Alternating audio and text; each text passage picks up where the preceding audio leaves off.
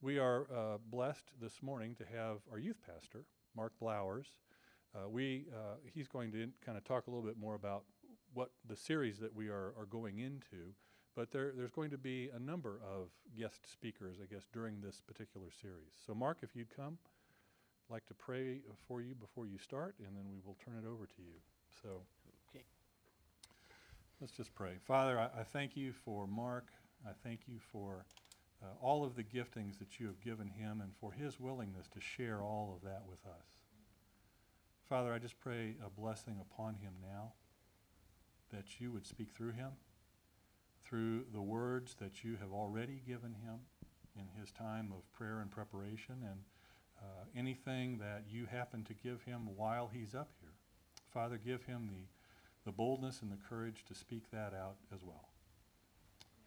So we just thank you for him. Thank you for Michelle, for their family. Just pray blessing upon them too. And we ask this now in Jesus' name. Amen. Amen. Thank you, Jeff. Is this supposed to go around? Okay. Well, good morning. Good morning. Does everybody have big Super Bowl plans? Nap? That's right. I may take you up on that. Okay. Well, like Jeff said, today we are going to be kicking off a series.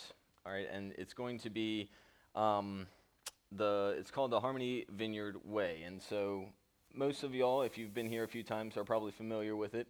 It's written up here. And just a disclaimer, the title, kicking off the Harmony Vineyard Way, is pretty much the closest thing you're going to get to a Super Bowl reference. So drink it in while you can, because, sorry, nothing for you, Anton, on Tom Brady. But we're going to be kicking this off today. And so the Harmony Vineyard Way is essentially a description of how we do things here at Harmony Vineyard Church. It can be read cumulatively in one free-flowing statement, right across the board behind me. But it also has been formed in such a way that it allows it to be sectioned off into 6 distinct statements. And these statements don't really need to necessarily be read in any particular order. So we're going to be starting off actually at the very end with truth. And truth is represented, sorry, I can hear I'm getting kind of loud here. Truth is represented by just one verse, all right, and it's Colossians 3:14, and it says, above all, clothe yourselves with love, which binds everything together in perfect harmony. So I thought it was important to start this series with truth because of the importance of us believing the stories of the Bible and accepting these teachings to be true. All right, it is fundamental for anyone who wants to be not only a follower of Jesus, but also a member of this congregation. Truth must be the foundation of any Bible-based church. And that is why it is an integral part of this church's core values. Now, if you were to take a survey and ask what the most important element of a church would be, what do you think the answers would be? If you were to just cast it out over the whole country, how would you answer it? And just answer it in your mind there, but I'm sure you'd probably get a lot of different answers.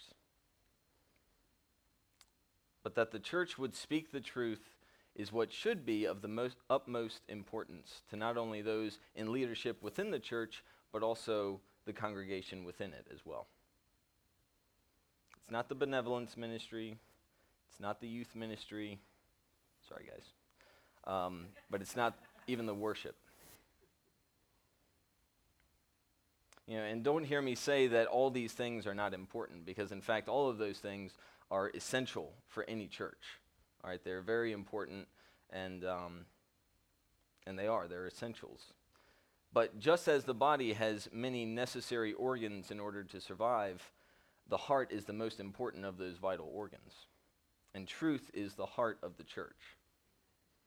And even though truth is so important to the church, it actually proved to be a lot more difficult for me to speak on than I had originally anticipated. Wait, I need to turn this on. So about a year and a half ago, I took one of these self-evaluation tests called StrengthsFinder 2.0. It's actually a book that comes with a test that you take online.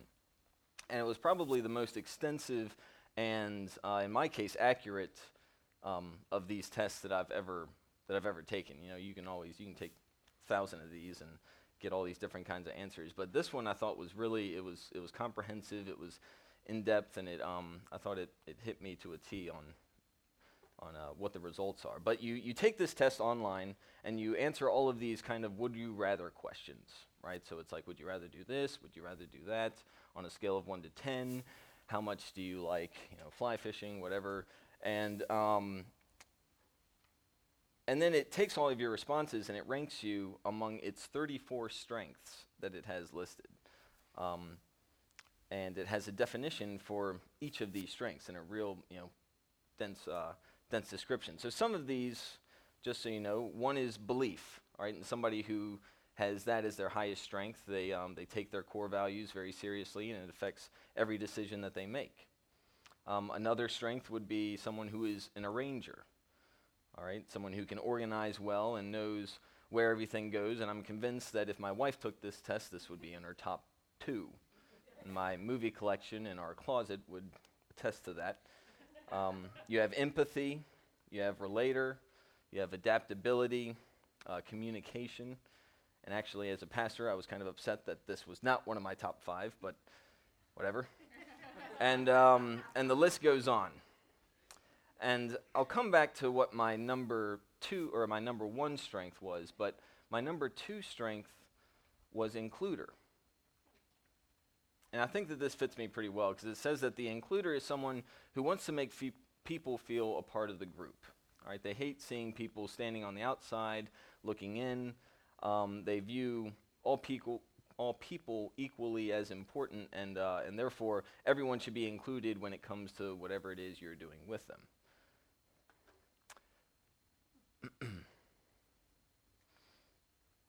But knowing this about myself and the idea of speaking about truth actually caused me some anxiety, because truth is a very exclusive concept. Truth is very black and white. It doesn't pay any mind to your emotions, to your feelings, your beliefs. It just is. The truth just exists, and it doesn't matter if you believe it. It doesn't matter if you are mad at it, if you ignore it, if you suppress it, if you have good or bad opinions about it, or just simply apathetic to it and don't care. Truth is, it still remains, and it's not affected by any of those things. It is not a relative term. You can't say, well, yeah, that's your truth, but my truth is this. That statement doesn't really make any sense. It's true for opinions, sure. You can say, well, that's your opinion, but my opinion is this, and that's fine. There's disagreements, and they all, both people have grounds, and that's fine. But when it comes to universal truth, when you're speaking about who God is and what God's purpose is for your life here on earth, there can really only be one true answer.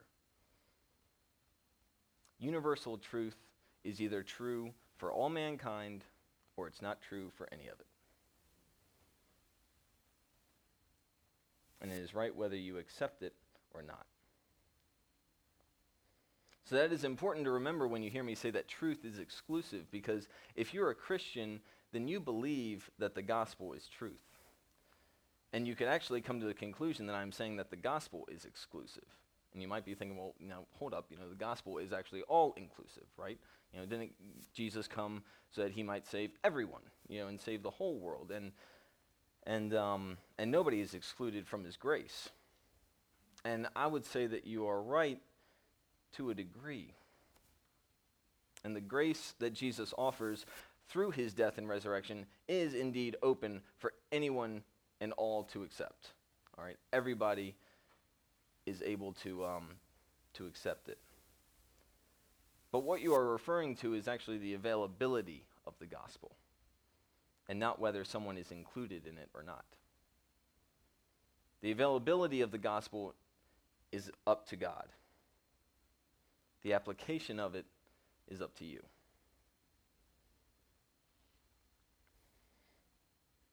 And if you accept God's word as truth, then you accept all of it. All right, you accept that Jesus is the truth and that the Bible is the word of God. You accept that he is the author on what is morally absolute, and that his teachings do not give way for a pick and choose relationship where your opinions and your feelings can actually pull you away from the truth that he has established. You accept his teachings not only on love and grace, on mercy and forgiveness, but also on sin and judgment, and on what is right and what is wrong. And that is where truth actually becomes more and more difficult to accept. Truth is easy to accept when there's no opposition to it. But this world, and especially this American culture that we live in, it offers a lot of opposition to it. And a lot of that opposition comes with tempting and even persuasive arguments. You can't deny that. And we've come to a point where saying, well, because the Bible says so, it doesn't really carry any more weight in an argument. There was a point when saying because the Bible says so would get a person back in line because we accepted, pretty much as a culture that was truth. And so when you say that, it's like, okay, well, yeah, I understand this is truth. I'm going to apply it to my life, and we're going to move on. It was black and white. But now we've shifted more and more into this gray area because of more and more compromise and more justification for sin.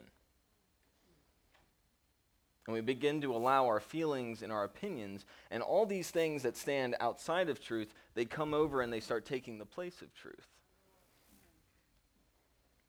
as we would call it. And so when that happens, you are actually able to take truth and say that it is relative. Because in fact, it's not truth, it's actually your opinions and your feelings and your preconceived beliefs that you've had. It's not actually truth as God has said. And we're happier in the gray. I mean, at least on the outside. I'd say, it's a lot more comfortable. There's no real opposition. It's great for someone like me who's an includer, and we're all just kind of, standing around, we're believing what we believe, and everybody gets along. You do what feels right to you. But that won't happen in this church. The Harmony Vineyard Way will be anchored in truth. And in 1 Timothy 3:15, Paul calls the church the pillar and the foundation of truth. Truth begins with God, and it is spread by his church. If this world does not hear it from his church, it won't hear it from anyone else. If the church, with a big C, the body of believers, ever stops preaching the truth that is in God's word, and we opt to stay and reside in this gray area, then the truth will have no foothold in this world. Now, thankfully, I don't really believe that God will ever allow that to happen. I don't think he will allow for every single church to move into compromise and just be speaking lies. But that's not to say that many churches won't. And so we, as Harmony Vineyard, have to be diligent to make sure that we don't become one of those churches that move into compromise. So why this verse? All right. Why is the truth represented with a verse that doesn't even have the word truth in it? Now, Jeff may correct me after I'm done, but I believe that the main reason why this verse was chosen is this. It's that it communicates our belief as Harmony Vineyard Church that truth originates with God and it is expressed through his holy scriptures. And that belief serves as the foundation of everything that is done here. Now, some of you may be thinking, well, some of you Bible scholars may be thinking, well, wouldn't 2 Timothy 3:16 be a more fitting verse for this, which reads that all scripture is inspired by God and it's profitable for teaching, for reproof, correction, and training up in righteousness. If that's the only purpose for truth, then I'd say, well, yeah, that probably does fit pretty well. But truth can be very dangerous when it is handled without love. And so that is why truth is paired with this verse. All right, when the church is communicating truth, it must be done in love. The entire 13th chapter of 1 Corinthians summarizes that anything done outside of love actually gains you nothing. All right? It says that it doesn't matter if you have all the wisdom and know all the mysteries of the world. If you don't love, then you have nothing.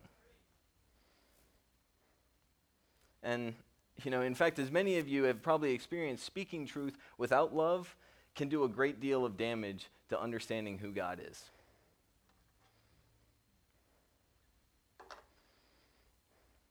I experienced this when I would see people like this stand on a bench down at VCU. And they begin shouting their condemning words to the college students passing by. And they would say things like, God is tired of your wickedness, of your fornicating, your drunkenness, your lying, your cheating, and you're all doomed to hell. And from what I can remember, honestly, after I, became a Christian, I started listening to this. There was actually a lot of truth, to what this person said. Not all of it, but there was some of it. I do believe that most of what this person would list as sin is indeed sin when you look at the Bible. All right, I do believe that God is the judge of sin. But their presentation is incomplete. There is no love in it. They will even say that Jesus came to save them from their sinful state. I mean, look at this guy's shirt right here. I don't know if you can read it, but it says Jesus is love. But it's practically completely covered up by this, fear-based way of preaching. And I do agree. I agree that Jesus is love. I agree with all of this, and that Jesus can save us from our sinful state. But people like this man they're forgetting that they are ambassadors for this Savior. All right, and any ambassador, whether they be for a person or a business or a country, they have a code of conduct that they must adhere to. All right, and for ambassadors of Christ, that code of conduct is love. 1 Corinthians 16:14 just puts it pretty simply. It says, whatever you do, do so in love. I don't mean to speak specifically for this man. I don't know what exactly he said, but you can see it how there's this contrast here and what he's putting all the focus on. And I don't know what his relationship is with these people that he's speaking to, but I doubt that he's put much effort into it. Truth, when communicated without love, can lead to religion. And by religion, I mean the rules-based relationship that the preachers or the teachers of the law back when before Jesus was born, they'd call people to this relationship with God. It's just all the rules without any of the relationship. And if we solely communicate the truth without love, we will be nothing more to this fallen world than a clanging cymbal or a ringing gong that's just making noise. So we are to clothe ourselves with love in order that we communicate the truth, that when we communicate the truth, we do it most effectively in leading people towards Christ. Truth communicated without love leads to religion, but truth communicated in love leads to Christ. And that's the Harmony Vineyard way. Don't worry, this will make sense. But before I became a Christian, a friend of mine made me realize that I had no real idea what being a Christian meant. I've been raised to believe that every word in the Bible was true, but I never had really applied that to my life. And after I realized that I had no idea who God was, I decided to take out my Bible that was given to me back when I was in middle school, before I can even, really, I don't even really remember receiving it that well, but I had one verse highlighted in this Bible at the time, just one. And it was Ephesians 4:29, which says, "Let no unwholesome word come from your mouth, but only such a word that is good for edification according to the need of the moment, so that it will give grace to those who hear." So I don't even really remember highlighting it or why I did, but I do remember that there came a moment one night that I decided to take that verse as truth, and I was going to apply it to my life. I figured that if maybe I tried doing what this God wanted, then I could come to understand him better. I remember praying that if God existed, I wanted him to do something with this, because I was only going to do it for him. I was going to try and control how I talked and the words that I said for no other reason than to please this God that I said I knew, but I really didn't. And most of you don't really know me before I had a relationship with God. I guess I've just mostly been like Pastor Mark. But without going to really any detail here, let me just say that at the time that I prayed that prayer, my talk was less than wholesome. All right, so I didn't need much convincing that, I didn't read this verse and was like, oh no, I'm good there. I didn't need much convincing that I had not been applying this to my life, this verse, this principle, this truth. And yet I called myself a Christian, a follower of Jesus, someone who was to take every word of the Bible as truth. So you see my dilemma there? So I began trying to control my tongue, as much as I could at the time. I began to cut back on my foul language. When a thought came up about somebody who I really didn't like, I tried not to voice that thought, Because most of the time it was just like there was no bridge there. It was just all came out.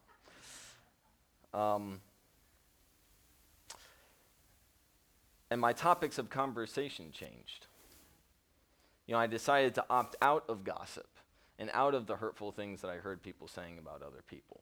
Especially at my work, that was the biggest thing. You can talk about just like being the awkwardly standing there. It's just like, okay, well, can't really say anything there. But I actually became a much more quiet person because of this. Really, because I didn't even know how to talk anymore. But from that, God started me on the path to discovering him.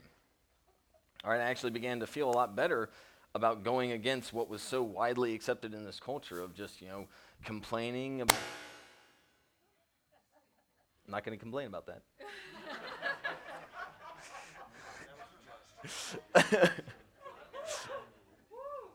All right, don't touch that.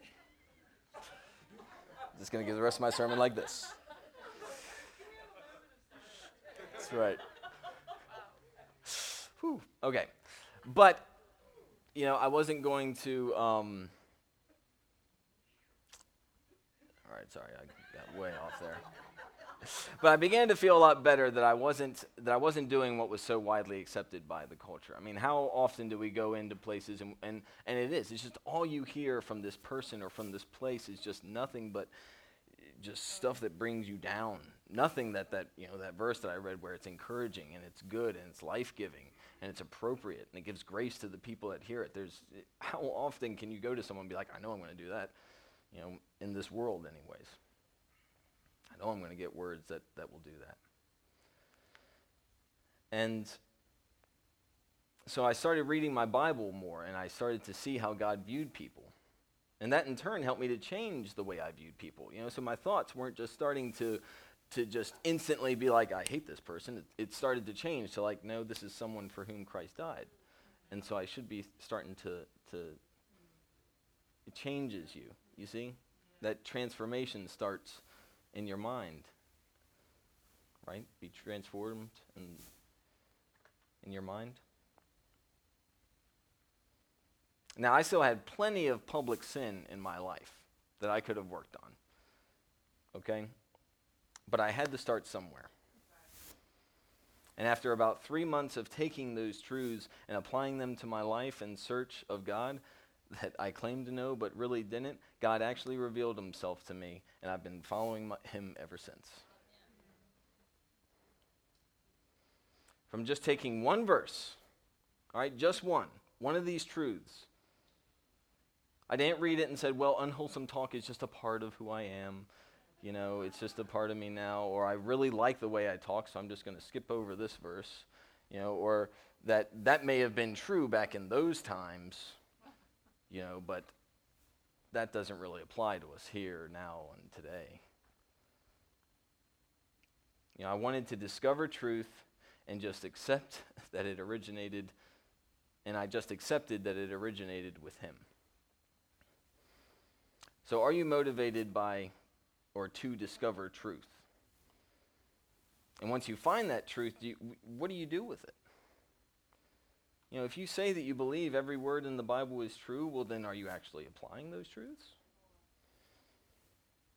Or maybe you wouldn't yet say that you believe that the Bible is true. You know, you don't see the proof in it, and you don't really believe that it is true. You require a little more than just faith. Well, you know, all I would say to that is that much of what we accept by faith can be proven through our practice.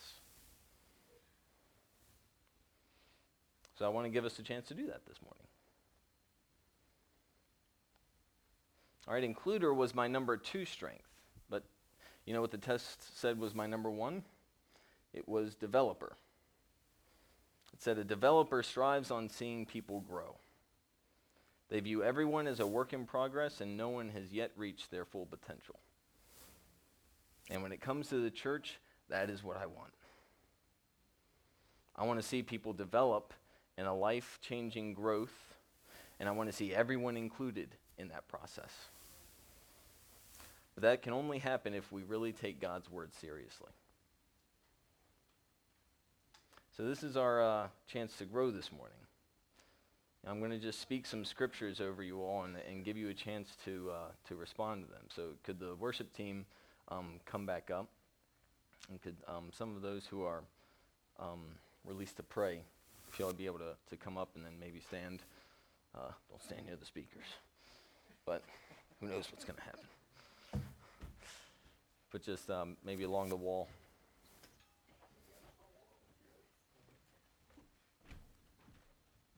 Now, I'm going to read some scriptures that are, you know, most of them are just one verse. And but there's a danger to just plucking scriptures out of the Bible without really knowing the context around them.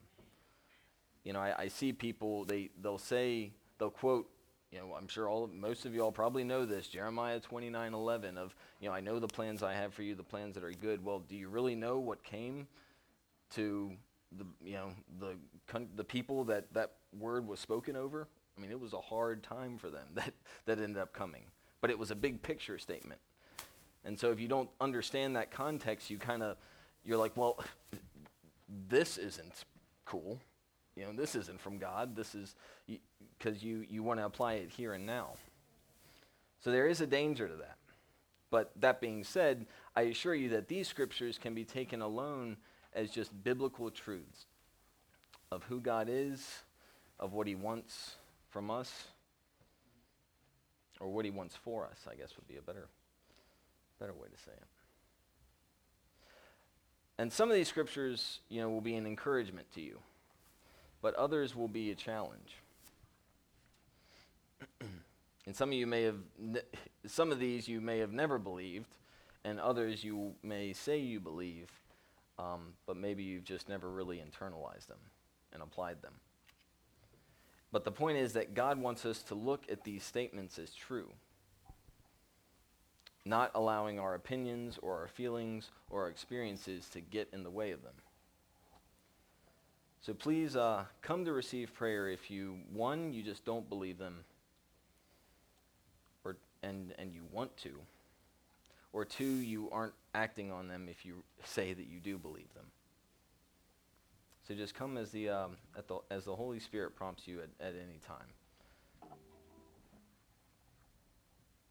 And some of you already have scriptures that are going through your head that you're probably not going to hear, that God's been speaking to you about for a while. Andre, could you get the lights, if you don't mind? But just in case you don't have any scriptures going through, let's start off with just a couple. Ephesians 4:29, this is one that I've already read. But let no unwholesome word proceed from your mouth, but only such a word that is good for edification according to the need of the moment, so that it will give grace to those who hear. 1 John 4:8, whoever does not love does not know God, because God is love. And do you really understand that God is love? John 14:6, Jesus said, I am the way, the truth, and the life, and no one comes to the Father except by me.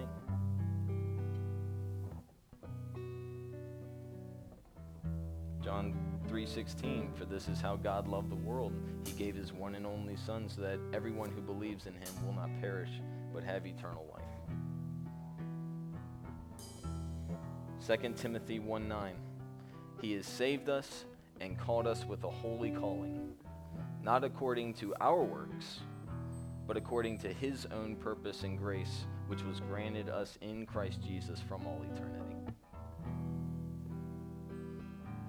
1 Timothy 4:8, physical exercise has some value, but spiritual exercise is much more important, for it promises a reward in both this life and the life to come.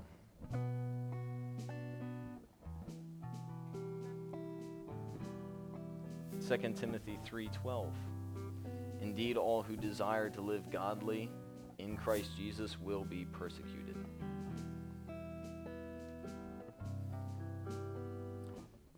John 17:3, this is eternal life, that they may know you, God the Father, the only true God, and Jesus Christ, whom he has sent. 1 John 2:11, but the one who hates his brother is in darkness and walks in darkness and does not know where he is going, because the darkness has blinded him.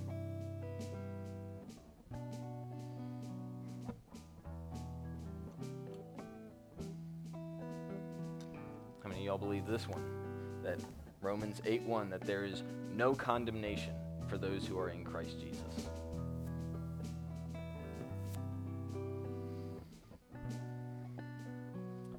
First Corinthians 10:13, no temptation has overtaken you, but such as is common to all men.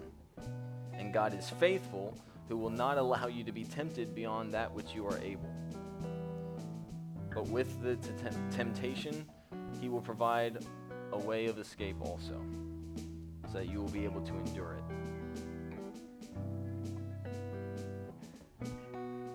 And you don't have to live in sin. Romans 8:28, and we know that God causes all things to work together for good to those who love God, to those who are called according to his purpose. Proverbs 16:2, people may be pure in their own eyes, but the Lord will weigh your motives.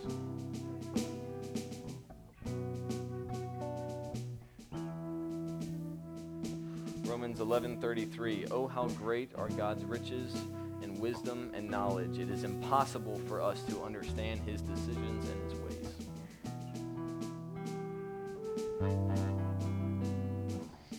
First John 3:1, and this is speaking specifically to those who do believe. See how very much our Father loves us, for he has called us his children. And that is what we are. But the people who belong to this world don't recognize that we are God's children because they don't yet know him. Colossians 3:21 says, fathers, do not provoke your children to anger, or they'll become discouraged. Matthew 5:21 through 22 says, "But I say to you that everyone who is angry with his brother shall be guilty before the court. And whoever says to his brother, 'You good for nothing,' shall be guilty before the Supreme Court. And whoever says, 'You fool,' will be guilty enough to go to hell."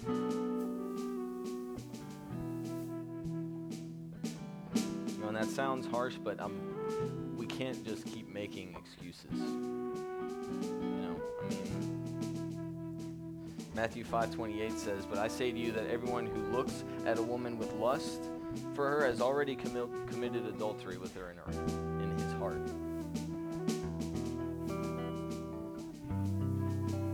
Matthew 5:44 through 45 says, "But I say to you, love your enemies and pray for those who persecute you." Love your enemies and pray for those who persecute you, so that you may be sons of your Father who is in heaven. For he causes his sun to rise on evil and on good, and he sends rain on both the righteous and the unrighteous. Matthew 6:34 says, "Therefore do not worry about tomorrow, for tomorrow will worry about itself. Each day has enough trouble of its own." And that's more of like to all you mothers out there in particular. That it can seem like, well, a mother is just going to worry, that's what we do. Well, no. You can be concerned, but worry just does nothing for you. I know a lot of y'all have situations with your job, but that worry just eats away. Ephesians 1:5 says, "He predestined us for adoption to sonship through Christ Jesus, in accordance with his pleasure and his will." He wanted to do this. Colossians 2:9 says, "For in Christ all the fullness of the deity lives in bodily form." There's just a couple more here. John 10:27, Jesus says, "My sheep listen to my voice, and I know them, and they follow me." 1 Peter 2:9, "But you are a chosen people, a royal priesthood, a holy nation, and you are God's special possession, that you may declare the praises of him who called you out of darkness and into his wonderful light." And again, that's speaking to those who believe. And this is what I'll end on. It says Romans 5:8. "But God demonstrates his own love for us in this, that while we were still sinners, Christ died for us." You know, and like I said, I know that there are verses going through that I didn't say, and maybe God's been speaking to you just this morning about it, or this past week or month, or maybe he's been speaking to you about it for years and years. He wants you to believe this truth, but it's not getting through. Let's pray. Holy Spirit, Lord, I just ask that, Father, you know everything that we're thinking. You know our opinions, you know our feelings, you know our experiences that we've been through that have held us back, Lord, all of which have held us back from just accepting your word as truth. Accepting your word as truth as to what you say is morally right or wrong, the way we justify for sin in our life, whatever it may be. But not only that, Lord, but the truths that we don't believe about who we are when we are in you, Lord, the fact that there is no condemnation on us when we are safe and secure in you, that we are sons and daughters, and we have this inheritance, Lord, and we have a hope.